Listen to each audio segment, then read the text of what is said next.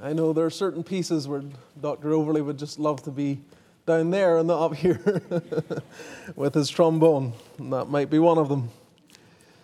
Genesis 49. Genesis 49. In the normal course of things, we are in Hebrews in the morning and Luke in the evening. But for our day of prayer, we have diverted so that this morning we were still in Hebrews, but it wasn't in our normal course of study. And tonight we're in Genesis 49. There's a text that I thought was just encouraging to me this week looking at this passage. You know, the strangest thing happens, and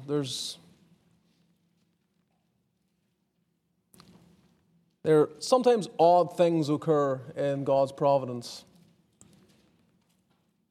16 years ago, I was in Australia I was there for 2 years. I was in South Australia for a year and a half, and then in Tasmania for about 8 months or so.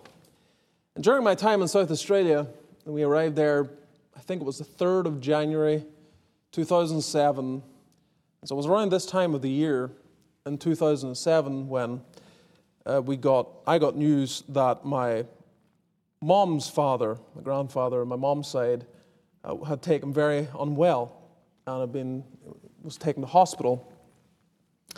And he was there for about a week, and I was studying Genesis 49 when all the family were called around his bed because he had not long to live.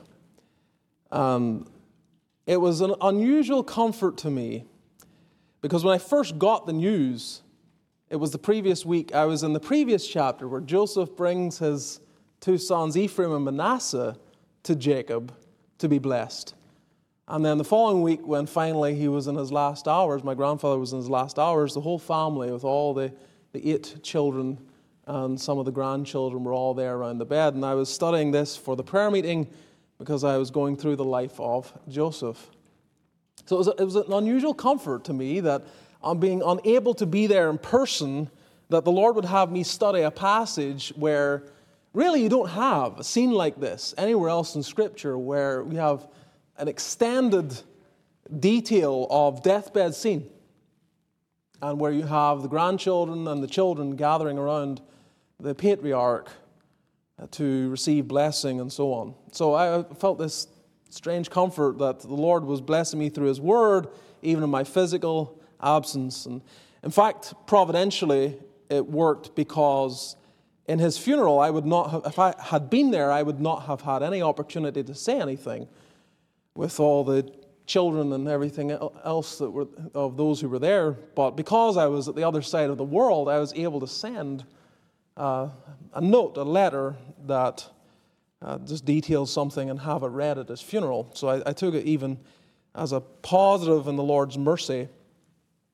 that He had given me that opportunity. This past week, as I was studying again Genesis 49, I was going through these verses. Within 12 hours or so, I learned that my grandfather on my father's side had also passed away. And again, it was just a strange providence that I was right here in the same passage.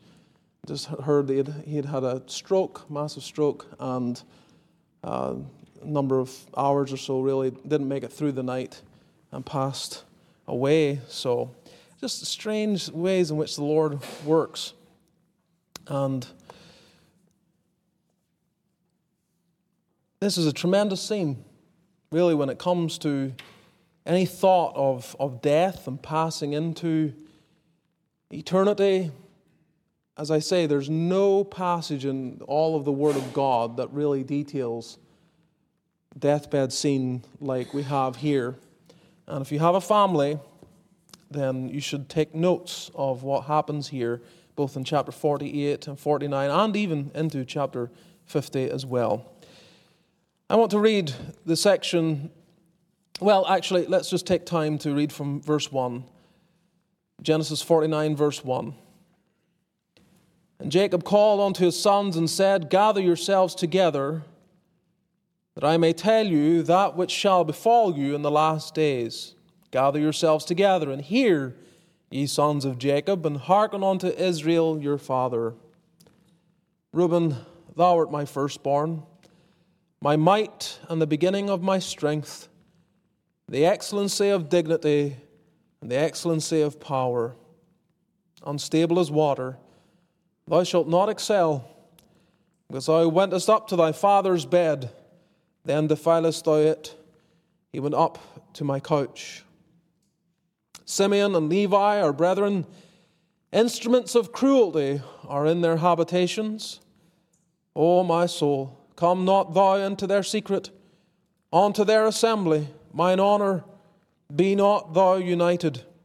For in their anger they slew a man, and in their self-will they digged down a wall.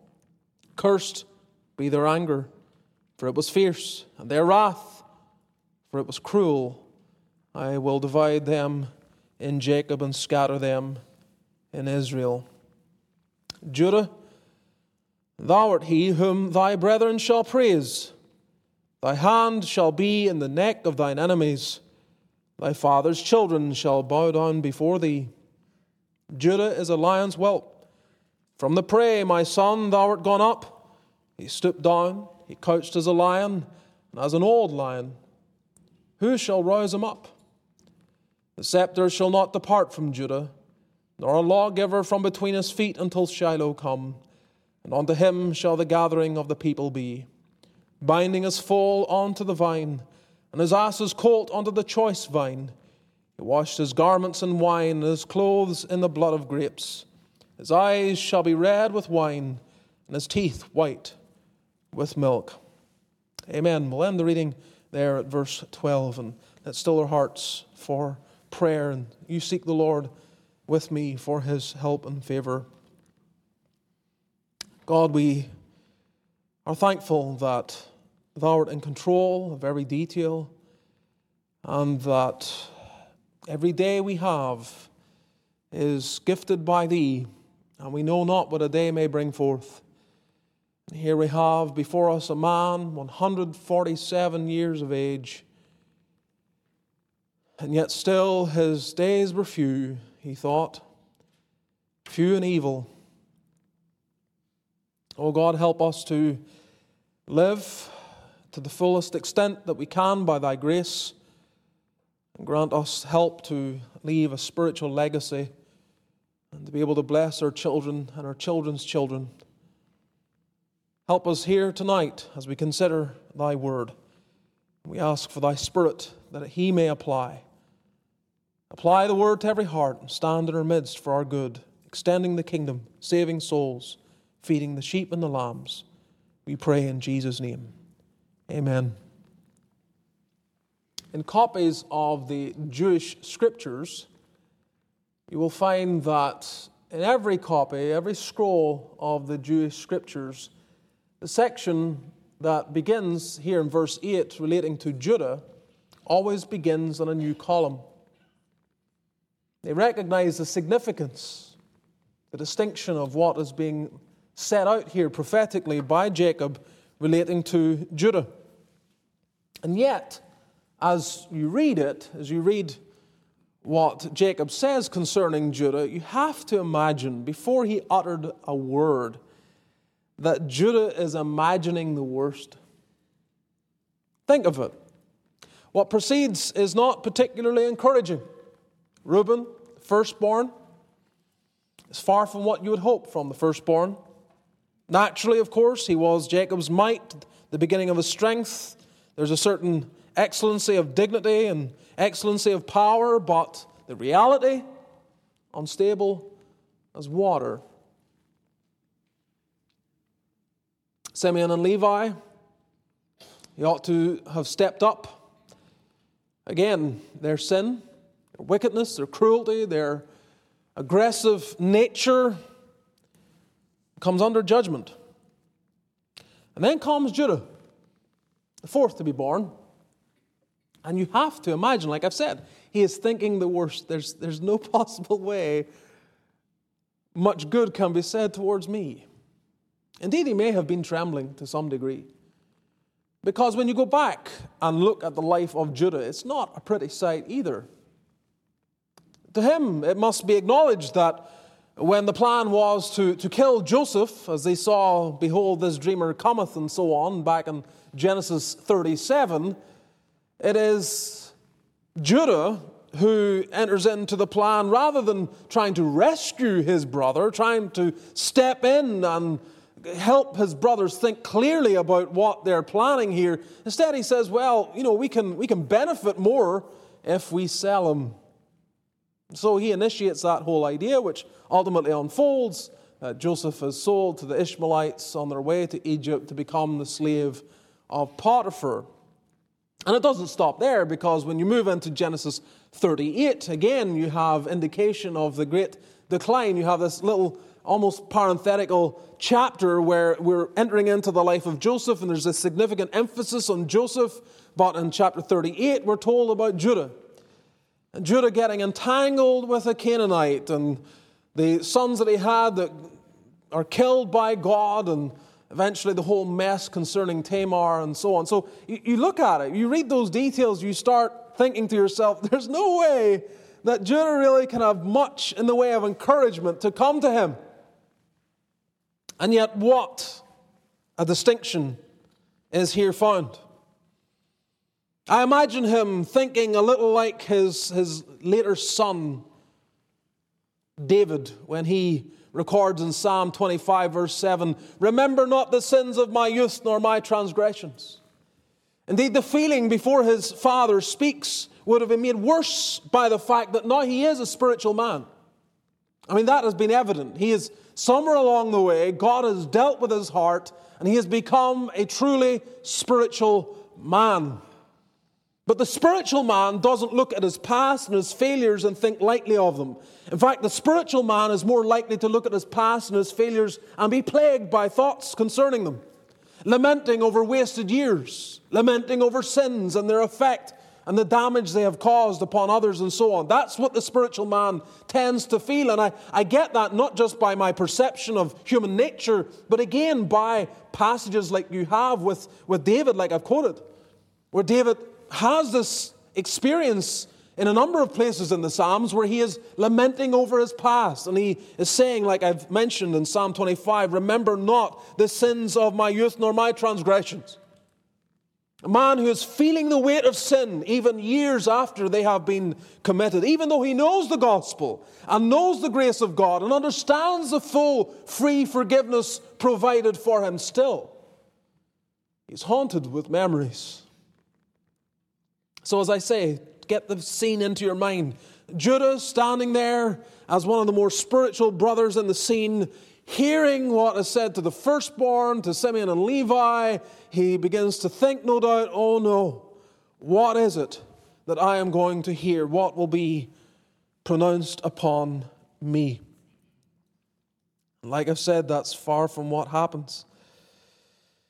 Instead, have this elevated declaration concerning Judah.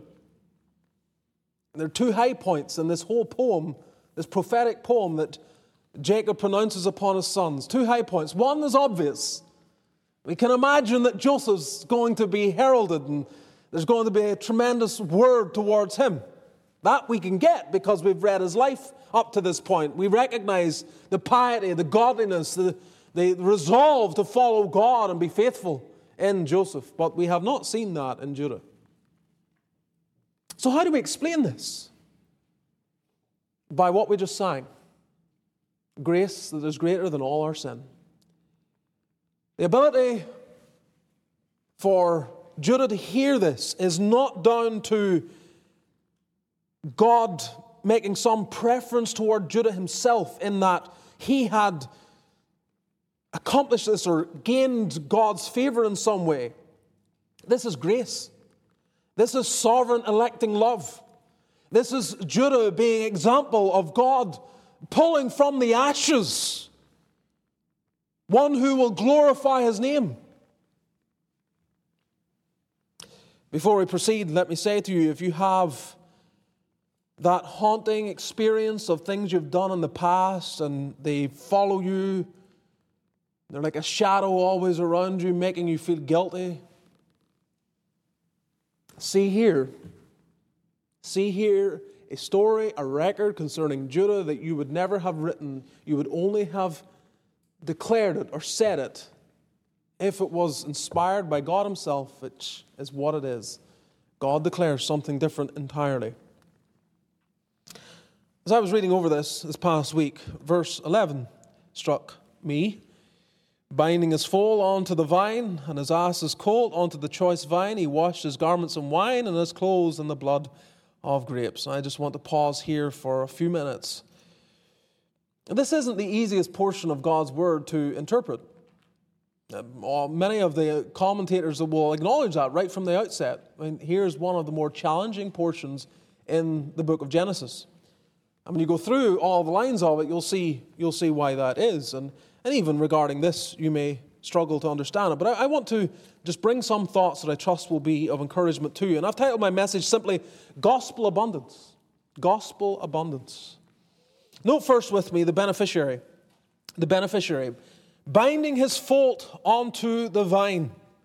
Binding his foal onto the vine, his ass's colt onto the choice vine.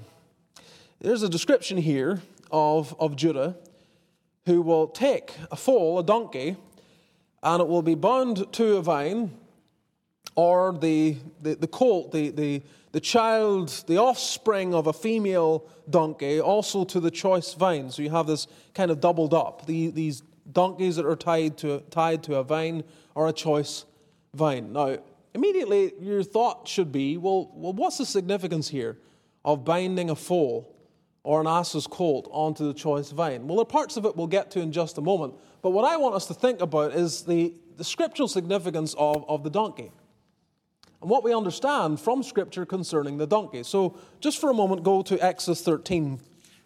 Exodus 13, because the donkey was not a clean animal.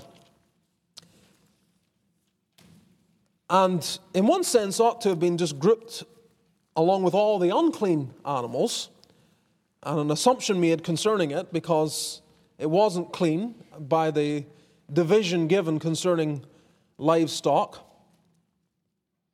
When you come to Exodus 12 and you have the Passover and you have the firstborn, and God dealing with the firstborn of Egypt and passing over the children of Israel, when you come into chapter 13, there is this law concerning the firstborn. And I can't read all of it to you, but go to verse 13. Exodus 13, verse 13. Every firstling of an ass thou shalt redeem with a lamb. And if thou wilt not redeem it, then thou shalt break his neck. And all the firstborn of man among thy children shalt thou redeem. So what the law explains here is that the firstborn belonged to God. And in one sense you might imagine then that every firstborn male would go into service for God. But that's not how things unfold, because the Levites come into that role. And so outside of the Levitical tribes, then the firstborn son has to be redeemed. And so 5 shekels are paid so that that son can carry on and live his life or whatever. It's bought. He's bought, as it were, redeemed from this position, because God lays claim to the life. And it's just a recognition that this life belongs to God. And the same then was true of livestock, the firstlings of lambs and so on. God laid claim to them. They belonged to Him. They were to be offered to Him. And then you have this detail concerning the donkey, that also the firstling of an ass thou shalt redeem with a lamb. Now this is fascinating, because the donkey can't be offered as a sacrifice because it's not clean. And so you're given a choice.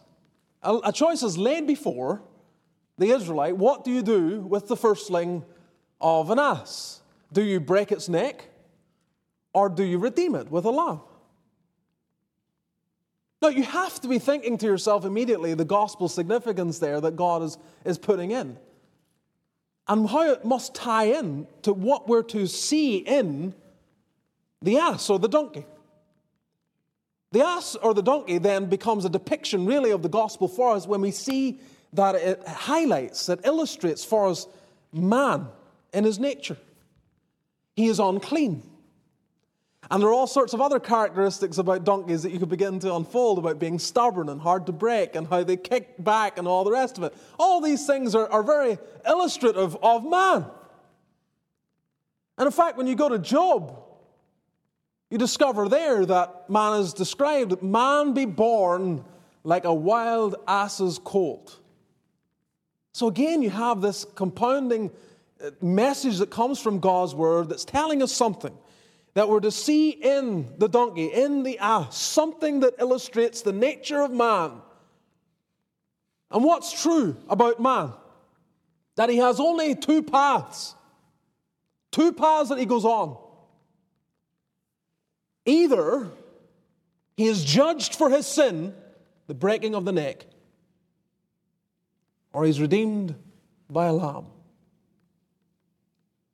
That's the only options open to men as they stand before God.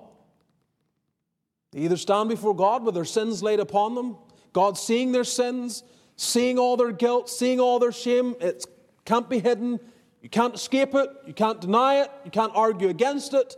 If you're an honest person, if you truly are an honest person, you know yourself to be sinful. And God knows it even more. So that corruption of the nature requires that there is judgment. That practice of sin requires that there be judgment. The breaking of the neck. But there's an alternative path. It doesn't have to be that way. You can be redeemed by a lamb. And this is the gospel. This is the encouragement. That by the Lamb the Lamb of God that taketh away the sin of the world, there is redemption. Now you go back to Genesis 49, verse 11, binding his foal onto the vine, his ass's colt onto the choice vine. Given the poetic language of this chapter, you can see here something of the depiction of man. And amidst the blessings that is pronounced upon Judah is this depiction of man. We're like a foal. He is bound to the vine and to the choice vine. It's not for nothing that our Lord Jesus then selects the donkey upon which to ride into Jerusalem. And that in itself has tremendous encouragement when we think of the way in which he had in mind a particular animal, an animal upon which no one had ever sat, and he sends two of his disciples to go into a particular place. I don't know if he had seen it earlier. I don't know if our Lord was aware purely in his humanity, so to speak, about some detail concerning this animal and how it had been troublesome to the owners thereof, and it hadn't been used and hadn't been able to be broken in. I don't know all the background, but he knows about it. And he sends his two disciples to fetch it, to bring it to him. And what are we told? We're told that if the owners inquire, what are you doing taking this animal? It belongs to us. Just respond, the Lord hath need of him. Oh, I've read that many times. I'm sure you have too. And you've thought to yourself, what a picture. This pathetic creature. It's no use to anyone. It hasn't proven itself good in any way. No one's ever sat on it, either because it doesn't seem to be the right time. It doesn't seem to have any ability to fulfill its potential at this stage, or it's showing itself to be so stubborn, there's no possible way that anyone can break it. But that creature is brought into the presence of Christ. Christ gets on it, and it's tame, it's submissive. It just sits there and carries the Lord Jesus right into the city. And forgotten about. No one then thinks about it. It did its job. Carried the Lord Jesus in his glory into the city. And that's what we're to do, isn't it? That's what we're called to do. Get hideaway. Come, the Lord has need of you. Elevate the Lord Jesus. Don't draw attention to yourself. Let it all eyes be on Christ. And you'll have done your job. That's what we should pray for. Well then, as I say, Genesis 49 verse 11 shows us something of this. Binding his foal onto the vine, his ass's colt onto the choice vine. Here you have the beneficiary is some foal, some donkey. And I want us to look a little more then, see the binding. Not only the beneficiary, you have the binding. Binding his foal onto the vine and his ass's colt onto the choice vine. Binding, tying it, entangling it with. Now, there are good bindings and there are bad bindings. I was thinking about this text, I thought about the binding to avoid. In fact, you may want to turn there, especially for young people who want to serve the Lord. Go to 2 Timothy 2. 2 Timothy 2. As Paul gives instruction to Timothy, he warns him because there are ways in which a man can get bound up or entangled. 2 Timothy 2, reading from verse 1. Thou therefore, my son, be strong in the grace that is in Christ Jesus, and the things that thou hast heard of me among many witnesses, the same commit thou to faithful men who shall be able to teach others also. Tremendous encouragement there. There has to be a sense in every generation of continuity, of investing in the next generation, of replacing yourself, of multiplying leaders for the future. Every one of us needs to take that to heart. Especially the men. Not just the men, but especially the men. So this is your work. Then verse 3. Thou therefore endure hardness as a good soldier of Jesus Christ. No man that warreth entangleth himself with the affairs of this life, that he may please him who hath chosen him to be a soldier. There's a text. The young people who are serious about living for God need to memorize and remember and rehearse regularly, because there will not a day pass where there is not some effort by the world, by the flesh, by the devil to entangle you. And this isn't exclusive to youth, don't get me wrong. But you have to learn it early, or you're going to look back in your life and realize you've wasted the strength of your days entangled in frivolities. So you can get bound into things that are of no good. The affairs of this life. It's not saying that you're to live like a monk and depart all the affairs of this life entirely, but it's a way of putting his arms around the things of lesser importance. If you're in warfare, if you're in the midst of the battle, the things that are important become very in focus. And you're not, there are a whole lot of things when you're in warfare and you're in the trenches and you're out in battle, there are many things that everyone else can think about, but you can't. You can't afford the energy. It is not important because you're standing on the brink of life and death. And it becomes crystal clear that some things are of far more value than others. And if you entangle yourself, if you allow yourself to get wrapped up in things that don't matter, you'll lose out. The enemy will win. So that's a binding to avoid. But there is a binding to appreciate. And when it tells us in Genesis 49, binding is full, where? Onto the vine. And his ass was called onto the choice vine. So here you have, the binding is to a vine, something that produces fruit, that provides. And we're going to see in abundance, but it provides. And in John 15, I'm sure many of you, even in your mind, have already gone there, where our Lord Jesus calls himself the true vine. And you may want to go there because the language of that shows you the kind of binding, if we can use the language of the text, or if we want to use it more theologically, the union of this unclean beast is to a vine. Now, men and women, that's exactly where you need to be. You need to be bound to this vine. So Jesus says in John 15, verse 1, I am the true vine, and my Father is the husbandman. Every branch in me that beareth not fruit, he taketh away. And every branch that beareth fruit, he purgeth it, that it may bring forth more fruit. Now ye are clean through the word which I have spoken unto you. Abide in me, and I in you. As the branch cannot bear fruit of itself, except it abide in the vine, no more can ye except ye abide in me. I am the vine, ye are the branches. He that abideth in me, and I in him, the same bringeth forth much fruit, for without me ye can do nothing. If a man abide not in me, he is cast forth as a branch, and is withered.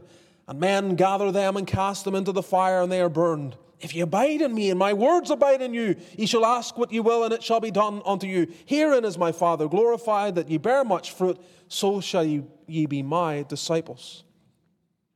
And on it goes. So here's the binding that is to be appreciated. Union with Christ. So here's the question. If you are an unclean beast, and you need to be bound to the vine, the true vine, how does that happen? How does that happen? It is only by a work of grace in the heart. It is by what we call salvation, God's salvation, which is obtained by faith alone.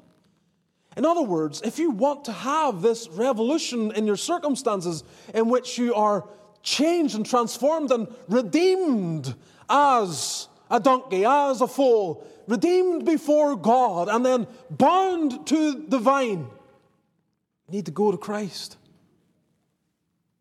Go to Christ.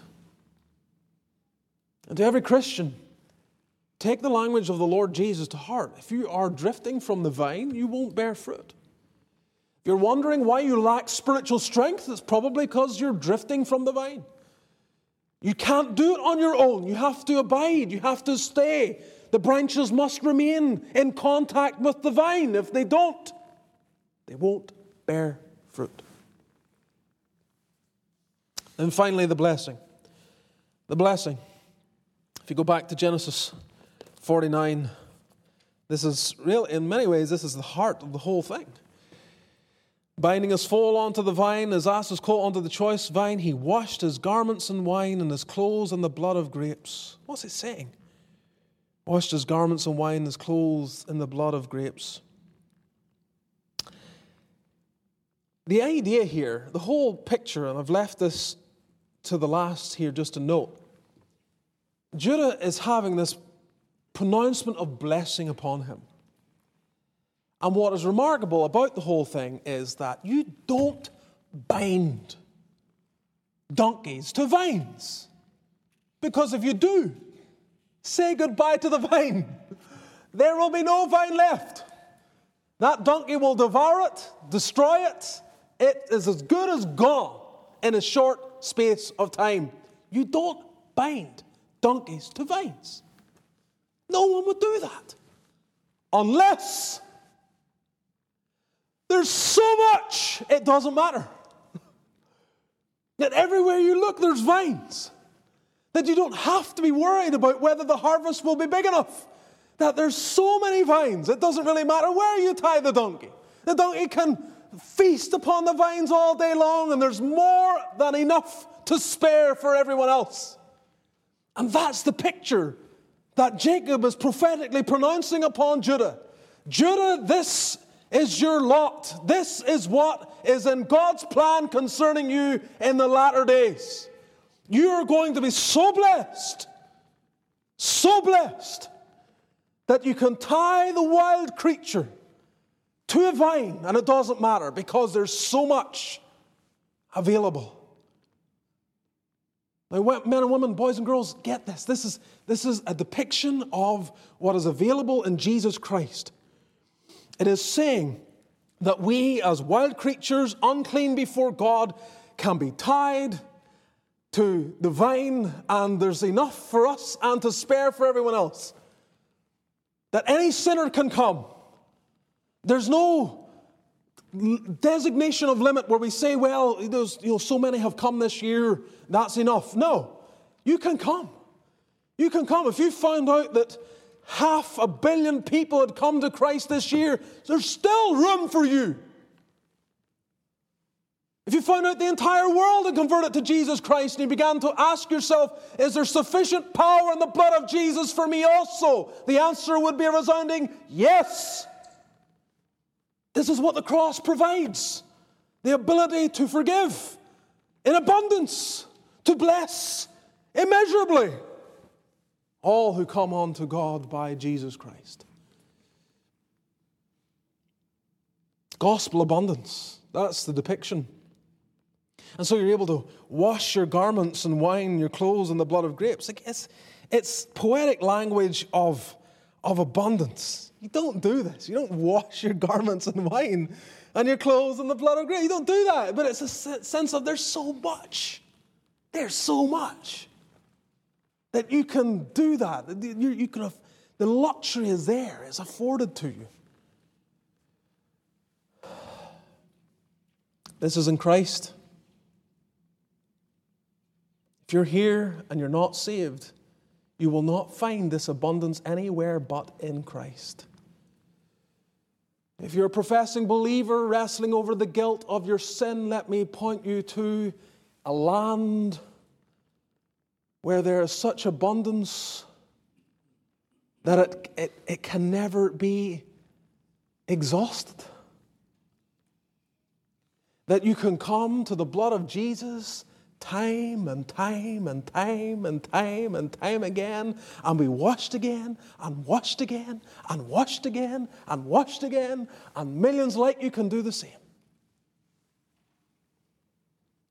And however many years until the return of the Lord Jesus Christ, sinners may come and keep having their sins washed away and receiving the abundance that is available through the person and work of God's Son, Jesus Christ, our Lord.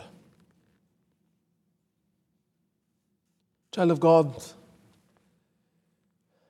don't allow yourself to be overwhelmed with guilt and paralyzed by a feeling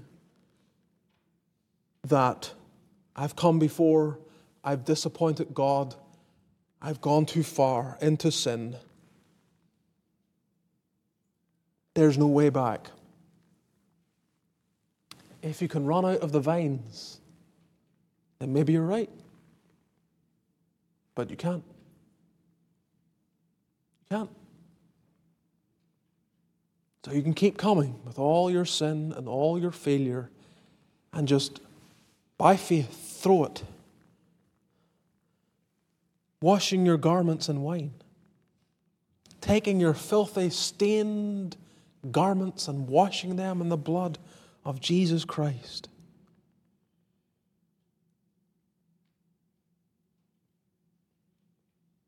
Have you come? Have you? Are all your sins forgiven? Boys and girls, are you all saved? Are you? Are you saved? I hope none of you are thinking about waiting until everyone else your age is saved. No, you come now. And all your sins can be washed away in a moment of time. When you come like this unclean animal, you have two choices. Your neck is broken, or you're redeemed by the Lamb. And if you want to be redeemed by the Lamb, you come and ask Him to save you. He will save you and wash away all your sins. And He'll keep on washing away your sins in this abundant land where there is, as it were, a fountain opened in the house of David for sin and for uncleanness. And sinners keep coming and keep washing with no dilution of its power. Praise the Lord. Let's bow together in prayer.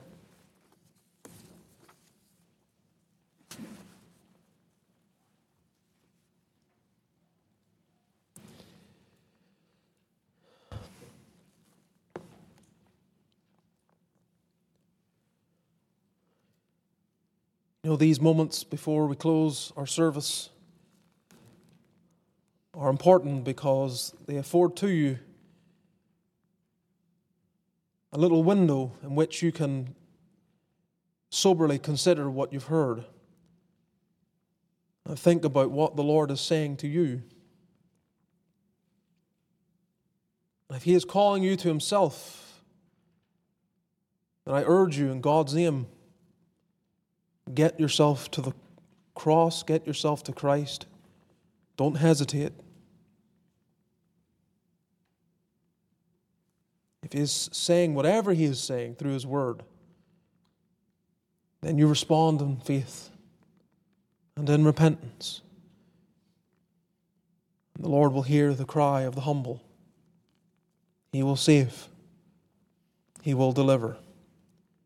If you need any help, be sure to let me know. I'll be glad to open the Word and talk with you, hear your questions, and pray with you. Lord, I ask that Thou wilt bless Thy Word. How thankful we are for the abundance that there is in Jesus Christ. We praise Thee that there can be an endless stream of sinners going to the cross of Christ, and yet there is room for more. We pray that should there be any here tonight that need to be saved, Thou wilt save them. Good Shepherd, gather the sheep. Show mercy. Let not one be lost. Let not one have to be judged and damned, but rather let all be forgiven and truly converted. Hear and answer prayer. Receive our thanks for being with us today. May Thy presence abide with us, even in the moments before we leave and throughout the rest of the week. May the grace of our Lord Jesus, the love of God our Father, and the fellowship of the Spirit be with all the people of God, now and evermore. Amen.